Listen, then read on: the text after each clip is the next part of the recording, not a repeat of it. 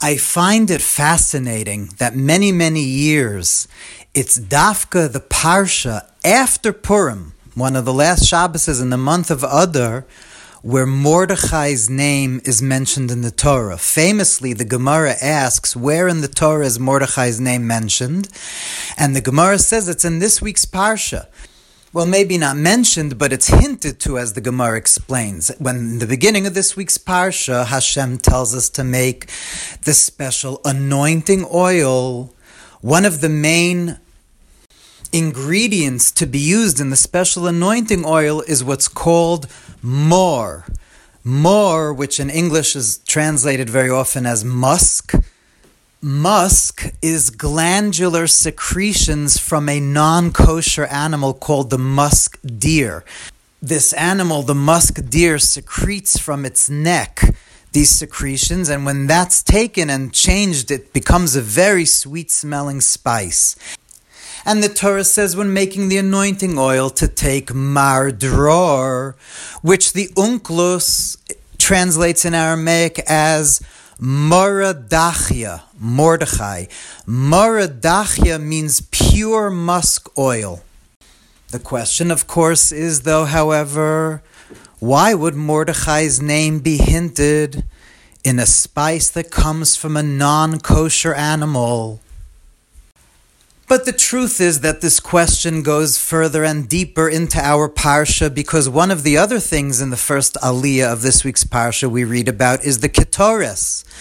The Ketores, the incense that was brought on the golden altar in the Beis HaMikdash, the incense that was brought twice a day in the temple, also contained more, also contained this strongly sweet perfume. It was also in the Ketores, and that, in fact, according to many current commentaries, is what gave the Ketores its best smell. And so the question becomes even stronger. How could it be that the Ketores, which the Medrash says is Chaviva Mikol HaKorbanos, is the most precious of all sacrifices, as we know that on Yom Kippur, that's what the Kohen Gadol, the high priest, would bring in the Holy of Holies. In fact, bringing the incense was considered such a great sacrifice that a Kohen was never allowed to do it twice. It had a skula to make them wealthy, so each day a Kohen could only have once in a lifetime opportunity to bring the Ketores. So how could it be that this precious sacrifice of the incense, the Ketores, has in it the sweetest of smelling spices of the mor, of this musk that comes from this non-kosher animal in the Heichal? In the actual, on the golden altar, in the Beis HaMikdash. How could that be? But the truth is that to understand this, as the Alter Rebbe explains in Torah Or, we have to first talk about one of the most perplexing things that the Rambam says in his Guide of the Perplexed. When the Rambam explains in Moreh Nevuchim, he says, what's the reason for the Ketores, for this sweet-smelling, don't forget, the whole Jerusalem was able to smell this beautiful smell. It was such an unbelievable smell.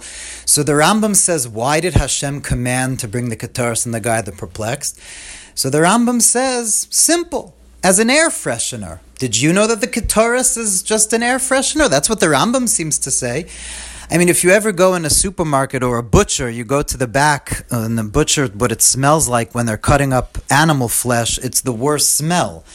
And just the sheer volume of sacrifices that were in the temple would have made a terrible, terrible smell.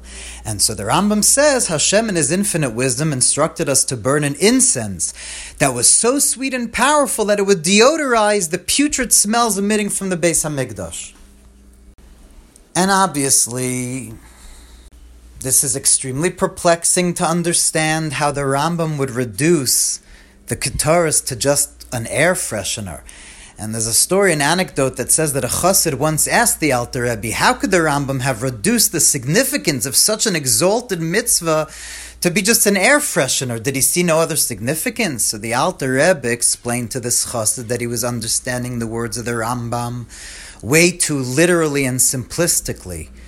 When the Rambam says that it freshened the air, he wasn't just talking about physical smells. Rather, as explained in the Zohar, the Ketores served to purify the spiritual stench and the grime of our physical world. Don't forget that the sacrifices in the temple were very often brought as atonements for sin. So what the Rambam in a deeper level is saying is that it would also purify the spiritual bad smell. And that's why we understand why it had to contain a scent derived from an impure source, a wild animal.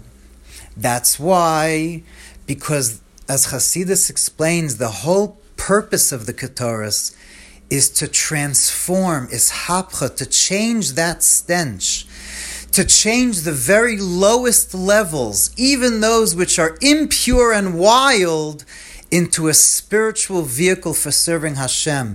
Hasidus is all about the revelation that ultimately the secret of Torah is to take the most disgusting smells, the most impure, what seems to be impure things. Again, only what Shulchan Aruch says we're allowed to do. Obviously, we have to follow halacha. But if we fall into sin and we become that impure animal temporarily, we have Mordechai. Before we leave the month of Adar, we're told that Mordechai's name means this spice that comes from a non-kosher animal, this wild musk deer, and therefore Dafka Shabbos after Purim, before we leave Purim totally. Hashem is strengthening and encouraging us and telling us that even if we feel like we fell and became like this wild, impure animal, Mordechai teaches us the secret of changing that and serving Hashem even from that place. If we find ourselves falling into putrid smells, impure animalistic states, we have to know that the tzaddikim in the higher spiritual worlds are helping us. The Mordechais of all generations are allowing us to transform ourselves and bring that wildness into serving Hashem, that impurity transform and come back to Hashem through tshuva and tahara, and come back to Hashem in a whole new way. That's the Ketores. That's the ultimate way of purifying the temple and ourselves, and to know that there's nothing in us that we can't transform into a vehicle, a sweet-smelling vehicle to serve Hashem.